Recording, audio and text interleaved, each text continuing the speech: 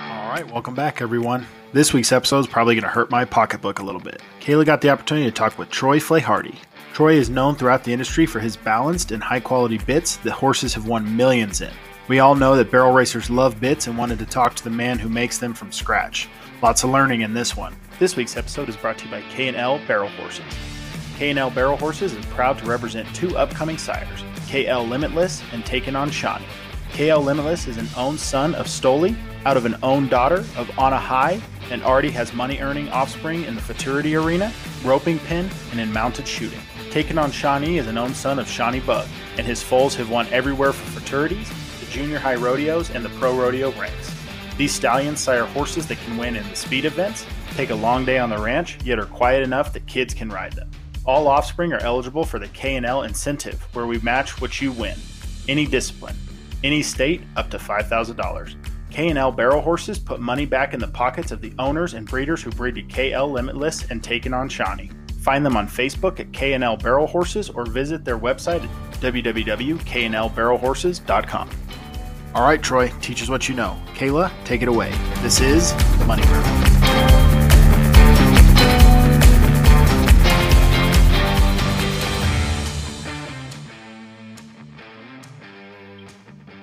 Super excited today. We are getting the chance to talk to Troy Flaharty about his bits in all thing bits. And we know barrel racers love bits. So thank you so much for taking time out of your busy schedule to talk with me today. You bet. No problem.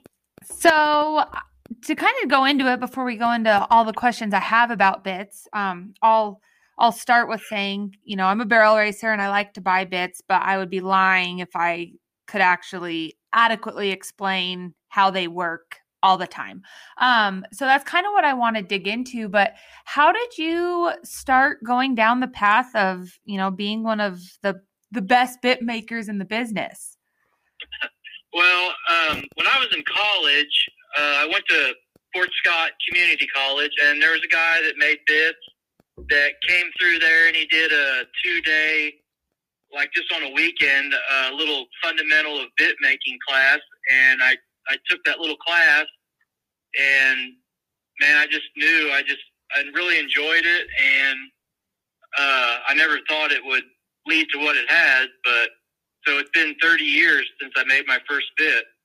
And like my family, we're all horse trainers. They train reining horses, and so we rode a lot of horses every day, and learning to make them, it just kind of all fit together, I guess. I just can't. I look at the bits and they just look, they look so professionally done and well made. It's crazy to think that they start off as just, pieces of metal and that you do that by hand in your shop by yourself, right? Do you have anybody else or is it just you? I have a part-time helper that started this summer. He's been helping me part-time. So, but yeah, it's pretty much been by myself. I've had some help off and on, part-time guys, but, it's just pretty much me. Do you have any idea how many bits you've probably made over the years? No idea. No idea at all. No, I might make 200 bits a month, Yeah. When I'm real busy. And I don't know, like I say, for the last 30 years, I haven't done it full time for 30 years, but I don't have a clue how many I've made, to be honest with you. So tell us a little bit about like the bit making process. Honestly, I don't know much. So like what materials kind of go into it and about how long does it take to make, one of your standard bits? So I guess if we're just talking about barrel racing bits, it starts out, I use, it's called 1018 cold rolled steel. And it's it's a good quality steel for all practical purposes. And, it's hard for me to say how long it takes from start to finish because I'll make up a huge pile of parts and then just assemble as needed, whatever somebody has ordered. But like, if I had to just stop from scratch and build, say, a ring snaffle and polish it and finish it all off by hand, it would probably take me 2 or 3 hours, probably. Okay. You know, like a gag bit would take a little bit longer. A gag type bit, 3 hours, 3.5. And that's just, you know, starting with absolutely nothing. Have to build every single part. Where, like I say, I have a bin or bins full of parts that I've already made, so I can do it a little quicker. You know what I mean? When I get a certain order, I can just go to the bin and pull the parts that I need and assemble it. Go from there. Yeah, because barrel racers are able to call you and say, you know, hey, I want this shank on this mouthpiece, you know, medium, long, short, and you're just able to kind of custom make whatever they request, generally, correct? Yeah, and my daughter, she's been working for me now part-time, and she's taking care of all my social media stuff, and she's actually building a website, and she had a great idea. We're going to have a page on there. She calls it BYOB, Build Your Own Bit. So we're just going to have all the options. You know, we're going to number all the mouthpieces, have pictures of all the different cheeks, and you can just go through there and BYOB, Build Your Own Bit. That would be really cool. Not for my bank account, but for the option. Because I love when you post pictures of, you know, all your different options and everything like that. It's just so cool to see what you can build, really. Yeah, and I never really had a menu type deal because I didn't want people to think they were limited but to just what's on the menu. You know, I want them to be able to call me up and say, hey, I want to try this or try that. And, you know, I think it's good to be innovative and willing to do, like, I don't want to copy somebody else's work, but if somebody has an idea, I'm all about listening to it, you know, and see what we can come up with and try and make a better bit. Well, I think I saw, I don't remember if it was Lacey or Hallie or one of the girls shared, and it was a snaffle, and one side was a square mouth, and then the other side was just like a regular, you know, twist or a regular just smooth snaffle. And I thought that was really unique because then, you know, depending on the horse and the side of the mouth, you could swap the bit and, you know, use it however you need it. And that's not something you just see in a store. Right. I call it my half and half. Like, I think usually I make it, well, I do whatever, but usually I make one side smooth and one side like a square twist or a twisted wire. And like I say, if you know, everybody's had that horse that's real soft one side, but might be a little stiff on the other. And so, you know, you can swap that bit around, or a horse that maybe is got their corner sore, or one corner sore, you know, accidentally, or something happened, you can stay off the sore side and put the smooth on there. Yeah, I love that. I mean, I think that's just really cool possibilities that you can come up with. Can you tell us a little bit about like your preference in like the weights of your bit, or, you know, kind of walk us through? I know you can create anything, but you have a pretty specific line of bits, you know, your Bettys, your Dukes, your Snaffles. And one of my favorite things about them is that they're just heavier. So I feel like, you know, you can kind of get a quicker response a little bit. And I don't know if that's necessarily the point behind them, but you can just tell they're really that high quality bit. And I'm assuming you have a method to your madness as far as, you know, how you create those things. Yeah. And like, so a little background, you know, I've trained horses, rodeoed, and, you know, I think I started making the bits that worked for me, that I liked the feel of. And it's kind of evolved into more than that now. But for a long time, I just made what felt good to me. And I like, especially a snaffle. I've started a lot of colts, and I like a snaffle that has some weight to it. I'm not talking about those 2-pounders or whatever. I don't like those. But like my snaffles, like I feel like they have a nice weight where I can feel when I pick the reins up. I can feel the weight of the snaffle engage. And then, more than anything, you know, a horse learns by the release of pressure. So I want that bit to have enough weight that it releases quickly. So to a point, the heavier they are, the faster they release. And that's just what I prefer myself. And, you know, a lot of people say, well, those bits are too heavy for my hand. And that may be, but I kind of make what feels good to me, actually. Well, hey, it clearly works for a lot of other people too. Cause I that's just been one of my favorite things about them. And then I don't know exactly what it's called, but I just bought one of them last fall, I think, from Bo, and it was weighted even more at the bottom. I think it was one of your Bettys. Yeah, Fat Betty. The Fat Betty, yeah. I mean, I love that concept to really try to get as fast as release as possible, especially for, you know, somebody that might not have the most impeccable timing. Like myself, you know, I'm going to try to hedge my bets whenever I can. Right. And well, my idea behind the first one I made that way was my Little Betty cheek.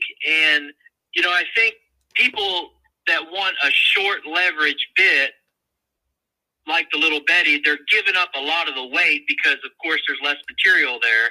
So it's not going to release as fast. So that's why I started making the Little Fat Betty. So you could not sacrifice weight for shorter leverage, if that makes sense. No, that makes perfect sense. And honestly, something that I probably wouldn't have thought about. You know, a lot of these Flaharty colts are run in, you know, some shorter shank bits. But that makes a lot of sense that you still want that same reaction, and you can't really get it if you take all their shank away. Right. And now I make all of my bits I call it the Fat series. You know, you got the Little Fat Betty, the regular Fat Betty, the Big Fat Betty, and, you know, the Fat Duke, the regular Duke. So they're all available with the heavier material. And all I do is just instead of using a 5/16 rod, I use a 3/8 rod. And then the headstall and rein loops are made out of heavier material as well.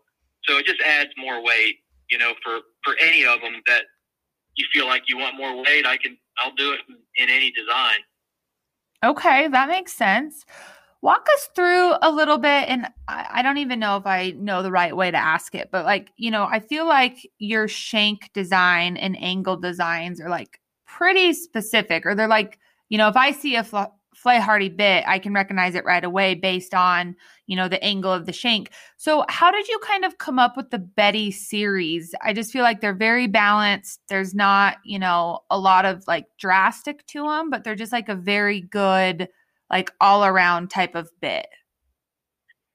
Right. And that's kind of why I designed the Betty that way, to fit a lot of people and a lot of hands.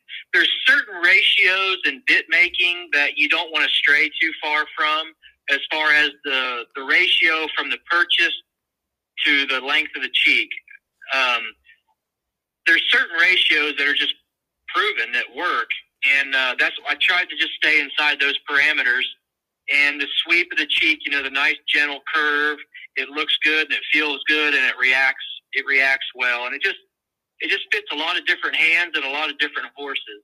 It's just a kind of an average, I call it an average bit, as far as it's a place to start. You know, like if you get a new horse or a new rider, let's try the Betty, and then we can adjust from there. We might need a Duke. We might need something that reacts a little quicker, or we might need a little more leverage and have to go with a Big Betty, or vice versa. But it's just a nice average to kind of start from, a nice place to start, I guess. Okay. How I'd say it. Yeah. And just, you know, just to clarify, in case we have some listeners that don't know, or to make sure that I know what I'm talking about, the purchase is from the bit to the top of the bit, right? And then you're saying the cheek is the part from the bit to the bottom of it, like when you're looking at the shank? Yeah, I would say a good way of putting it is the purchase is a distance from your headstall to your mouthpiece. That's the purchase. And then the cheek length, the cheek is the overall length. Okay. And then the bottom of the cheek is from your mouthpiece to your rein. And you can really tweak that a lot. You can tweak the feel a lot by adjusting that purchase. You know, a gag bit, you know, there's a lot of movement there, so it takes a big difference to make a difference. You know, you got to move it a lot to make a difference. Like a bridle bit, like a California style bridle bit where there's not a lot of movement, you could only move that a little bit either direction and you get a big response or a big change. A gag bit, you're going to change it, but it's going to be a little not quite as sudden or severe with the way the cheek or the mouthpiece moves on the cheek. Does that make sense? Yeah, just because obviously the gag bit moves, so there's a little bit of delay versus, one of those bits that's kind of more locked on. And, when you ask for something, you're going to get it. So is it a quicker response, say like for the mouthpiece, like further up closer to the top of where the head stall is basically? So like a shorter purchase? Yeah, shorter purchase will increase your leverage, which means, say, like my Betty cheek is like a 1-to-2 ratio, meaning there's 1 times the difference from the top as there is to the bottom. Like it's twice as long. Okay. It's about there. So if I pull 2 pounds at the bottom, I'll get 4 pounds at the top at the mouthpiece. Does that make sense? Yes. Yep. Makes sense. So it's just math. It's just ratio. So, and it will speed up. Like you don't have to move the reins as far for the bit to engage if the purchase is shorter. Gotcha. Okay. And the way, like I made my Duke before the Betty, and the Duke is real straight. It happens real fast. And the Duke and the Betty are the exact same ratio. Everything's the same, except the Betty just sweeps back a little more. So that's a little more forgiving. It slows it down a little bit, and it doesn't happen as sudden. Okay. Yeah, I mean, and I have both of them, and I mean, obviously you can really feel that the Duke, when you ask for it, you're asking right then. Right. Versus, more of like the Betty feel. And then my traditional cheek, my traditional gag is the exact same cheek as the Betty, but I mount the mouthpiece onto the cheek instead of in front of the cheek, like the Betty and the Duke is mounted to the front. Okay. So having that mouthpiece mounted on the cheek directly, it really speeds it up. Like it's almost direct. Like, and that will gag a little bit, but not very much. So there's a little give there, but so it would be it'd be even quicker than a Duke. Okay. I don't know if I've seen one of those. Yeah, it's exact same cheek as a Betty, but it just mounts right like the Marnie. I don't know if you've seen my bit I call the Marnie. Yep. I just saw that one. Yeah, it's mounted right on the cheek instead of in front. Okay, so like that one's even, even faster. You better know what you're asking for type of thing. Right. Not much signal there. I've always wondered, and I'm not quite sure, you mount yours, like when you mount them to the front of the cheek, what's the difference between mounting them to the front versus, the bits that have that little gag area on the back of the cheek? Does that play a big difference, or why do you decide to mount them on the front? Yeah, it makes a huge difference. That's the difference between the Marnie and the Betty. Okay. The Marnie's right on there, so it's a lot faster reaction and doesn't have that mouthpiece is not going to move very far at all. There's not much travel in that gag. Where if you look at the Betty, it has a lot of room. It has a lot of gag action to it. Okay. I started making another bit. I don't know if you've seen it. I've only made a handful of them. I just made one for Kelsey Trehorn. But it's a Betty cheek, but it has a long gag. And it gags like, I want to say almost 2 inches, as opposed to the Betty only gags maybe an inch. Yeah, I just saw that. I just pulled up the Marnie. I'm on my computer too, and we'll post pictures of this for our listeners. But I can totally see now what you're talking about having the more instant reaction with the Marnie because how it's attached versus how the Betty is attached. That's very interesting. I honestly don't even know if I would have recognized that. Yeah, a lot of people don't don't realize it's mounted differently, but it makes a huge difference. Yeah, I don't think I would have been. Usually you post a new bit and I'm just like, oh, gotta try it. He posted something new. Perfect. All right. So then, so that's kind of, and I'm sure we could talk about cheeks and purchases and everything forever, because that plays such a big portion of how the bit actually works.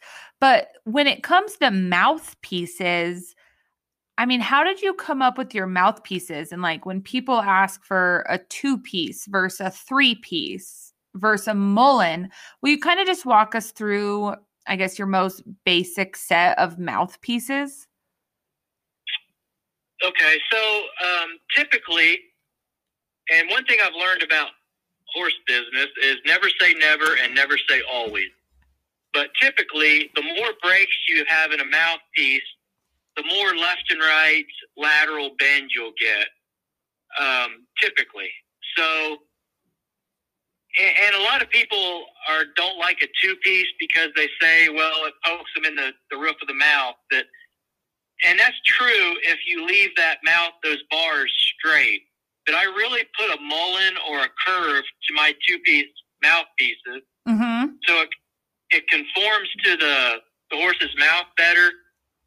And with a straight 2-piece, it kind of just cranks on the bars of the mouth and the corners, where when you mullen that 2-piece, it will give you some tongue pressure and just kind of distribute the pressure a little evenly. It's not all in one spot.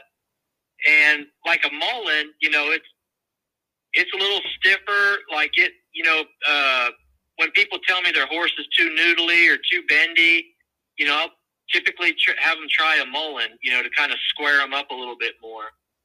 But that's, bits have been around for thousands of years, and there really hasn't been a lot of change to the mouthpieces. Usually a 2-piece, 3-piece, or a 1-piece. That's typically what works on most horses. So it hasn't really changed a lot. There's been different materials used and some different designs, but a horse's mouth is a horse's mouth. They haven't changed much in 2,000 years. Yeah, and I mean that's true. I've always liked yours because what your twists are a little bit different, I guess, compared to some other snaffles that I've had. I feel like there's a little bit more substance to them. They're not, so super tiny that they almost hurt them. But then you also have your square twist, not, your tighter wrap twist. I don't know if that makes any sense. But right, yeah. And so, if somebody's wants, why would you use, say, the square twist versus your regular twist versus your rebar? Isn't that rebar in some of your snaffles too? So it has a little bit of texture, but it's not necessarily a twist per se. Yeah, I really like the rebar, and the reason I like it is because it's a bigger diameter, and so it has some more weight to it, but yet it has those little ridges, so you get a little feel with it. I'm not a fan of little tiny twisted wires at all, and the reason being is they don't have any weight or feel or substance to them. That's why I don't like them. But like a square twist will have a lot of feel, but it's a heavier. It gives you a feel of a small twisted wire, but you're not giving up the weight of a small twisted wire. Okay. And to me, a lot of it's just the weight. I really like a bit that has some substance to it. And that's another reason, like the ball hinges I use, they look good. They don't pinch, but they have some weight to them. There's some feel there. It adds weight. And all of that together adds up to like a snaffle that has a lot of substance and weight and release to it. Yeah, that makes total sense. I'm looking at pictures right now, just seeing, all the different types of options. When you put a cricket or a roller on a mouthpiece, why would somebody buy that? And I guess, what is the difference? Some friends and I have had discussions about what's a cricket, what's a roller? And honestly, I have no idea. So a roller just has a round hole through the middle of it, and it rolls. And a cricket has the way I make mine is this might not make sense, but I put a square hole through it, and then I turn it 45 degrees, and I put another square hole through it, and that will make an 8-sided star instead of a round hole. And then instead of using a round axle, I use a square axle, and it just clicks when they roll it instead of just rolls.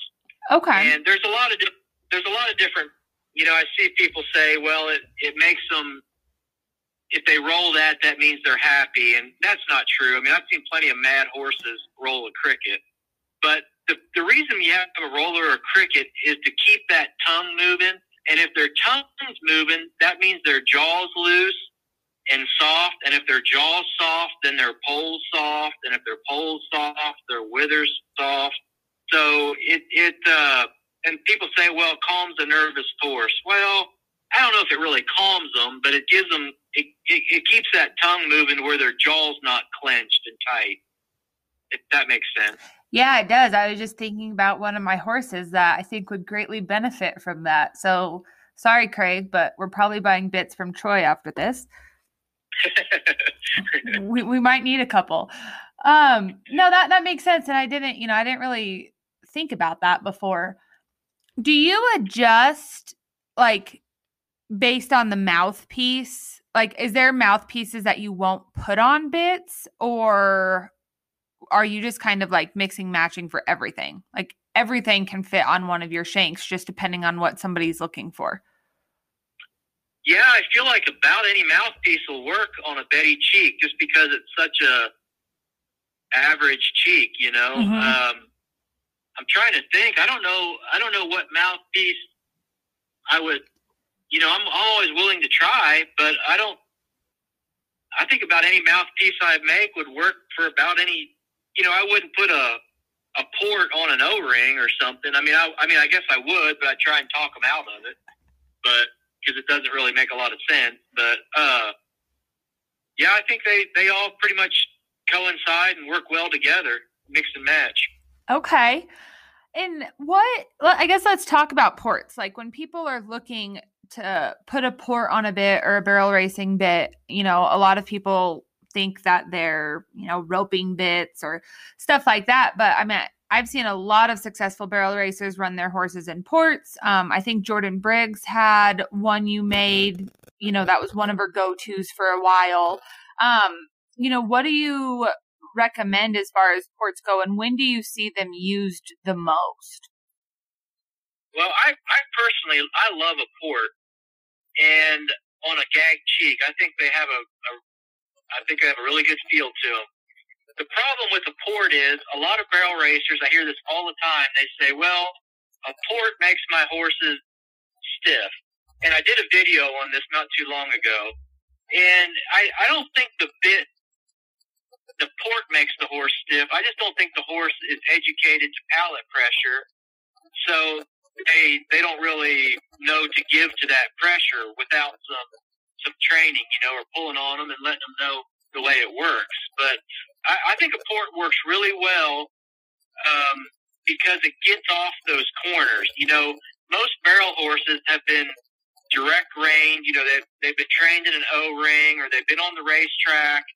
They've had, just pulled on the corners all the time. Well, not all horses are sensitive on their corners. Some of them are more sensitive to palate pressure. Some are more sensitive to tongue pressure. Some are more sensitive to bar pressure. So as a trainer, you got to learn where your horse is sensitive and most efficient and use a bit that complements that. So, I mean, I think a lot of barrel racers would benefit from using ports, or specifically a hinge port. Like, I really love a hinge port for about any performance horse discipline. I think they have a great feel to them. They make sense. You pull with one rein, you can get lateral flexion. You pull with both reins, you can get collection. But you have to educate the horse's mouth to accept it and to give to it, if that makes any sense. No, it makes total sense. And I think I'm looking at a picture right now. Like, your hinge port is basically your port, but it's on technically it would be like a 3-piece brake, right? Yeah, it breaks at the top of the port. Okay. It's kind of like a Billy Allen that's ported. Okay. Makes sense. Yep. And we'll post pictures of them because I don't know if I've ever heard the term hinge port before. Yeah, it just hinges at the very top of the board. Okay. Yeah, I've always wondered, you see a lot of like really top good rodeo horses running in them, and then you see some people shy away from them. Right. And I just think it's just educating the horse, When you first put a snaffle in a horse's mouth as a 2-year-old, they weren't educated to that, but you did the deal, pulled around and pressure and release, and they got soft in it, which, an O-ring's a direct rein bit, so it's easier to teach them to give in that. But, it's just, I refer back to like cutting horse trainers. They will go from a snaffle to a little correction bit or hinge port bit that has a lot of sweep to it, but they'll ride it just like a snaffle bit, two-handed, pull around, and it doesn't take very long when those horses are chasing their nose around, chasing that rein around in a little ported bit, and then they'll graduate them to maybe a high port, long shank, like a cutting, like typical cutting style bit, but they'll continue to train the same way. They'll put that big bridle on there and they'll pull around there two-handed, and those horses will chase that rein and chase their nose around in a big old bridle like that. And I really think if barrel horse trainers would take the same steps, they would achieve the same result. Yeah, that makes so much sense. And sometimes, if you look at a bit, you think about it one way, and then unless you really talk to the person making the bit, you don't even realize, what else you could do with it. Cause it is hard. A lot of people don't get to ride 100 different horses a year and, get to test all these different things out, but it's nice to get some background behind it. So then it's like, my horse is doing this. I think I'm going to specifically look for this type of, bit to help me out. Right. And it's a case-by-case basis, too. I mean, there's some horses that are naturally bendy and have a round style, and, a port might benefit them a little bit to collect them up and get squared up, where, a horse that's naturally stiff and doesn't want to bend, you probably wouldn't want to a mullen probably wouldn't compliment them. So it's just, that's part of being a horse trainer, is knowing what horse or what bit works with what type of horse, and where your horse is sensitive and most responsive in the mouth, and then using a bit that complements that. Makes total sense. Speaking of like where the bit works best in their mouth, what is like your ideal bit placement? Because I've seen some people that are like, they want them a little bit lower in their mouth, and then some other girls are like, no, ride them up high, because then you have that more direct response. And I know it probably varies on the horse as well, but generally when people are fitting bits, where do you make yours to be placed? For me, and this is my preference, so it is what it is. Yeah. I like my mouthpiece to just touch the corners. I don't want, maybe a wrinkle, a half a wrinkle, and my theory is, or my idea is, when you release that pressure, you want it to release. Like, you don't want to, it's just like having a rock in your boot all day long, Mm-hmm. Especially these barrel racing bits that have edges, like square twists and twisted wires. If it's sucked up in their mouth and you have two wrinkles, or you're making them smile, they're never getting away from that pressure. So it's hard to get one really soft if there's never a complete release of pressure. Now, like a hinge port or a ported bit that has big fat bars, yeah, you could pull that up a little tighter if you wanted to, because there's not a corner there to irritate the corner of the mouth. There's not an edge there. So that's just my theory on it. Like, I'm a big believer in release of pressure. That's how a horse learns. So if there's constant pressure, I think it can create some anxiety, and it it won't be as soft as a mouth in the mouth if it's sucked up tight. That makes sense. And, a good thing just to check your bits when you put them in. See where you're riding them. And, maybe it's something as simple as lowering a little bit, or, if you need to bring it up, and, that could potentially change how it works as well. Right. And I don't know if I want a bit to react quicker, I wouldn't tighten it up in the mouth, up higher in the mouth. I would tighten my chin strap up. That will cause the bit to engage faster. Perfect. You led me right into my next question of what do you think about curbs and different materials for your curb chains, and what do you see work best with some of your bits? Well, for me personally, I like a leather chin strap, and my reasoning is I don't like those little chin straps, and because I don't want my horse reacting to the chin strap, I want him reacting to the mouthpiece. So if the chin strap bites or has more feel than the mouthpiece, to me that's a confusing signal for the horse. Mm-hmm. I want the horse to give to pressure, so I want him to give to the mouthpiece, not the chin strap. I don't like those little chains and those like a little steel chin strap. I like a leather or like those big twisted chains. They're okay. They cover a lot of surface area. But that's just my theory. It just seems elementary and common sense to me that, you get a smoother pull, or the horse will give in a more smooth manner with a leather chin strap. And, it's a case-by-case basis. If I want to speed my bit up a little bit, I'll tighten that chin strap up. Or if I want to slow it down a little bit, have a little more signal to it, I'll loosen it up. That's my theory. It's worked well for me in the past, so that's kind of what I stick with. Yeah, it makes sense, and I see a lot of these bits nowadays being sold, and they ones that come with chin straps, they come with the all chain that clips on it. And sometimes, I know some bits might work better with it, but otherwise it's like, I'm asking them to be soft to the face, but if that chain bites them, it's going to force their head to go up anyways, which then defeats the purpose of me trying to have a soft face down in my hand. Exactly. You're creating a vice. Mm-hmm. When you pull that little chain, it engages the mouthpiece. You have a little twisted wire mouthpiece and a chin strap, and it just creates a vice, and I just like them to be soft. I just want to have a soft pull, soft feel. And I feel like I can get that a little easier with a leather chin strap. Okay.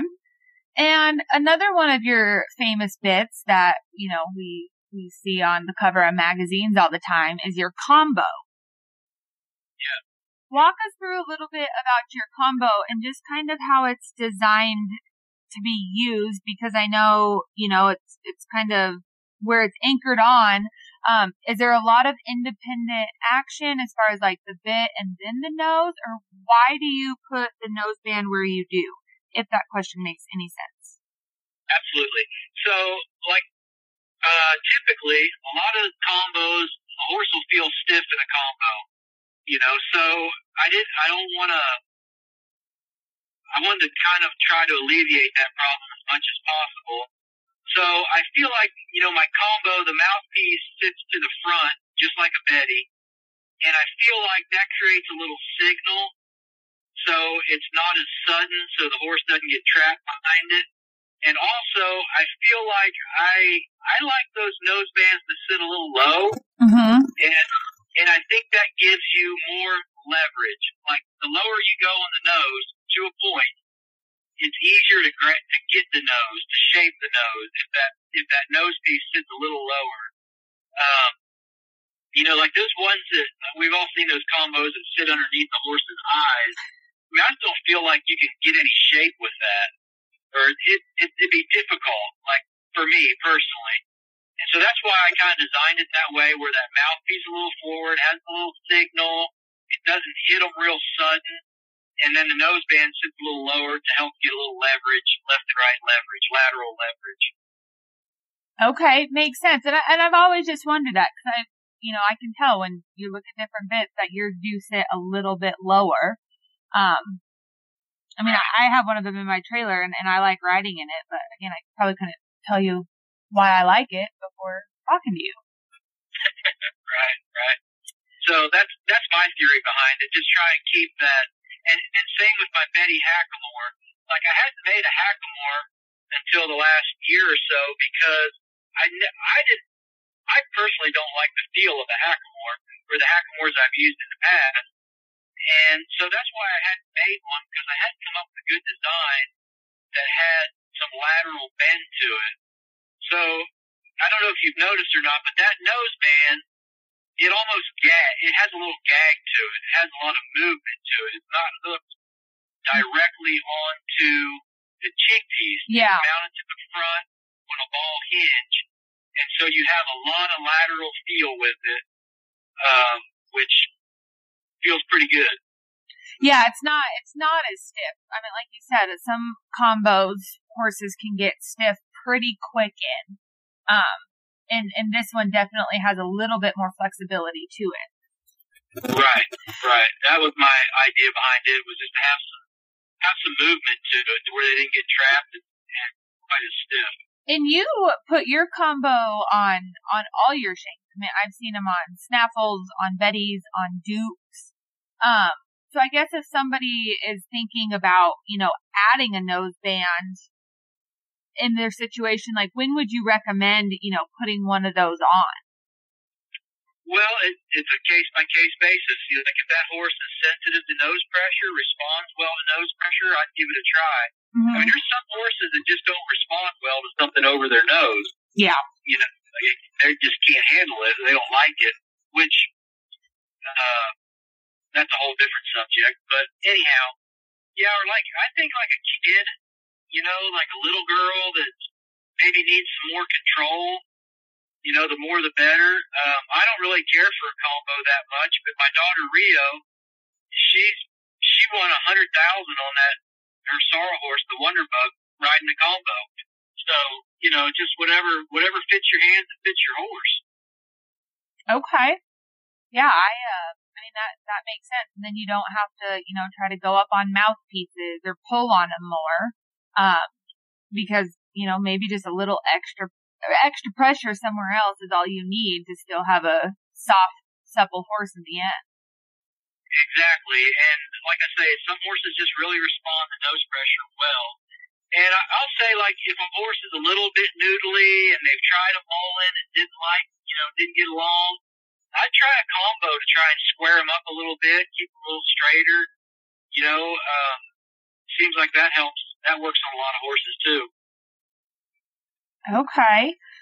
What do you think is your best-selling bit, or one that a lot of people come to, or do you because you're so custom to whatever anybody wants, do you just sell a little bit of everything? I would say I sell more snaffles and more combos than anything. Probably because people see horses like Vita and J-Lo winning in them at 10 or 12 or however old they are, and they're like, that's a winning bit. Well, I'm not so naive as to think that. I mean, I think I make good bits, but good horses and good trainers make good bit makers too. It's a good team. Everybody works together. Yeah, I always say it's a bit is a small piece of a very large, frustrating, expensive puzzle. That's a perfect way to put it. Yeah, it's all a piece of the puzzle. Way to put it. Well, looking through your page, you obviously also make a lot more than just bits. I mean, spurs, belt buckles, a little bit of everything. What's your favorite thing to make? Or is there something that you haven't made yet that you're like, I want to do that? Because I can only imagine that this type of stuff takes a lot more time than your basic bit. Yeah, my favorite thing in the world to make is like the California style bridle bits. like spade bits, half breeds, ring bits, because they really lend themselves to art. It's a big canvas. You can do a lot of pretty silver work and a lot of pretty engraving. Like I say, they lend themselves to artistic, to art. So and they're a challenge. Like they're a challenge for me to do, and I love doing them. If I ever win the lottery, I'm just going to make California bridal bits all day. They are so cool. How much time does it take to make one of those? Because, just the amount of tooling, they are so, just exquisite in everything they have. So it's not hard to get 60 to 100 hours in one bit. That's wild. I made a spade bit for a contest a few years ago, and I think I had 85 hours in it. I made a pair of spurs for Bo last year for Jeff to give to her for her anniversary.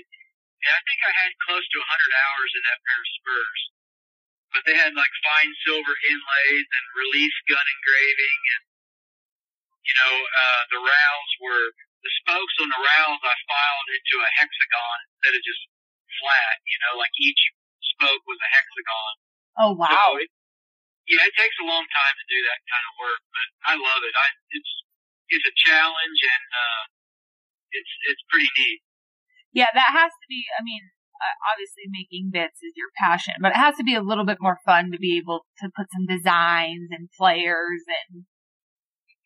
Yeah. It's like I say, that style of bit or that style of spurs, it really lends itself to art, and it's a big canvas, and you can do a lot with it. Well, There's only so much you can do with a barrel racing bit to make it sexy or cool or pretty, Yeah. Now all those guys listening know that you make bit or spurs and buckles and rings, and they can start hitting you up for Christmas or next Christmas. Yeah, I'm full for this year.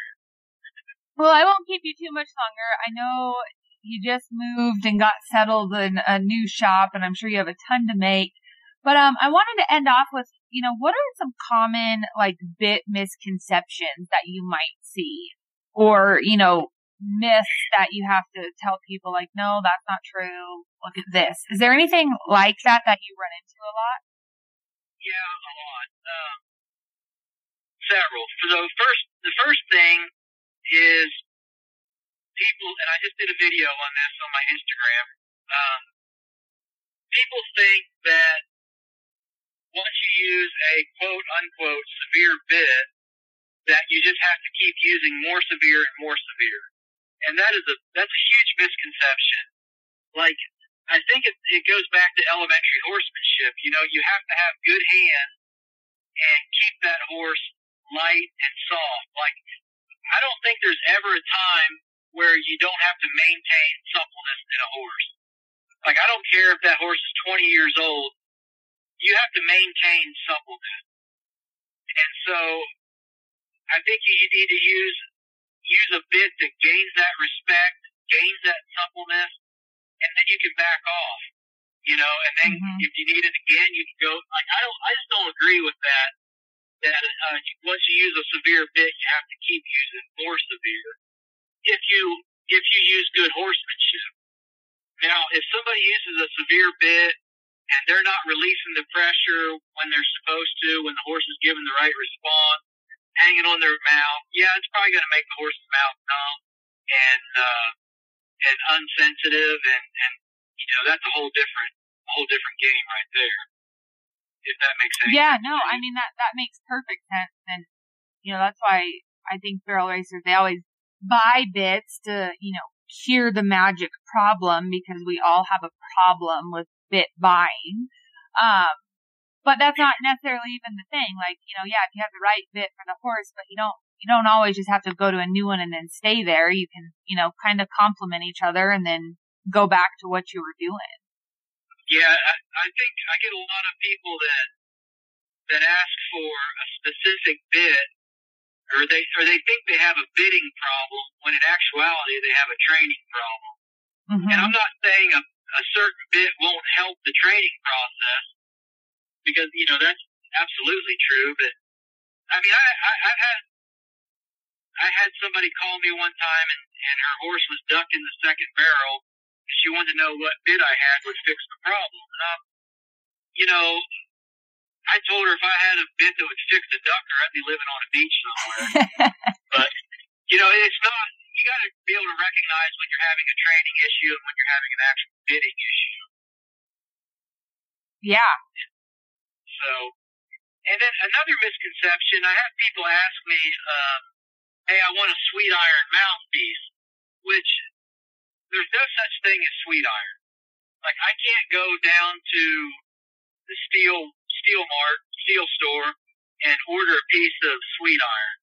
All sweet iron is just mild, cold rolled steel, carbon steel.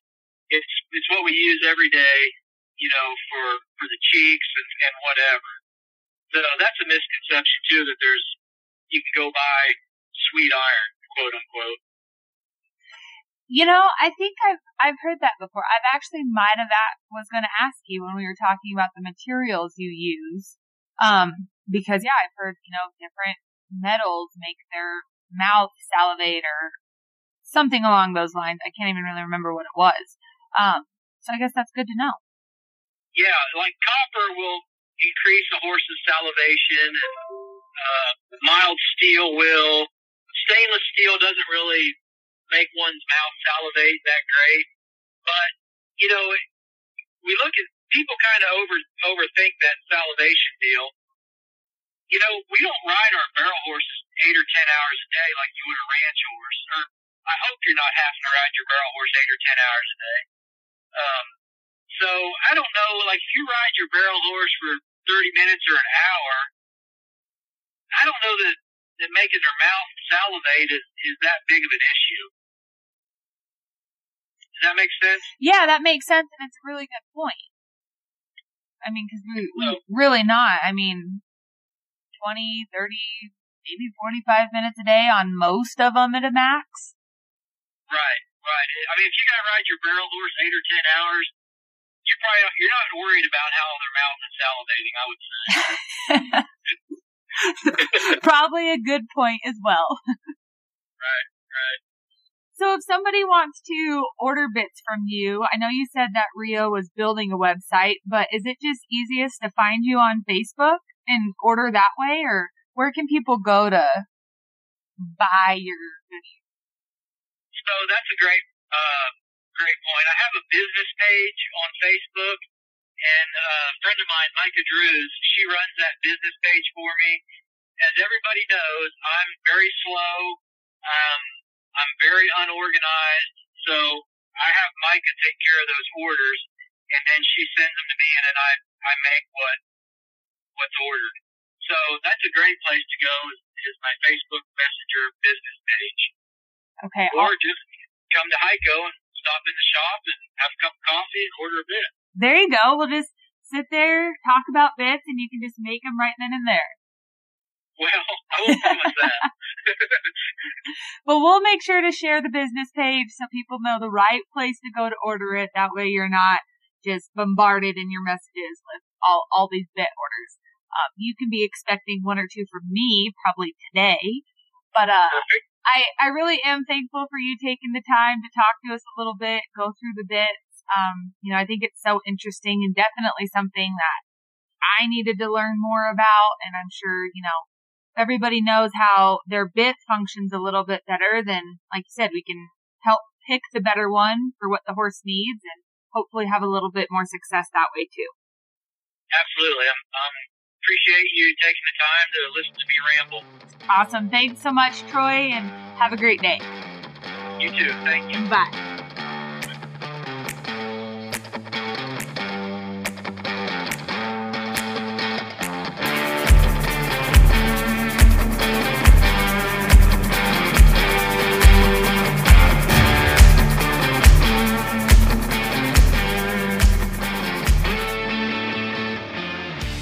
Well, I think we all learned a thing or two in that episode. Thank you, Troy, for spending some time and teaching us the things that you know. Remember to go check out K&L Barrel Horses and see if one of their sires fits your program today. All right, everyone, run fast, be safe, and we'll see you soon.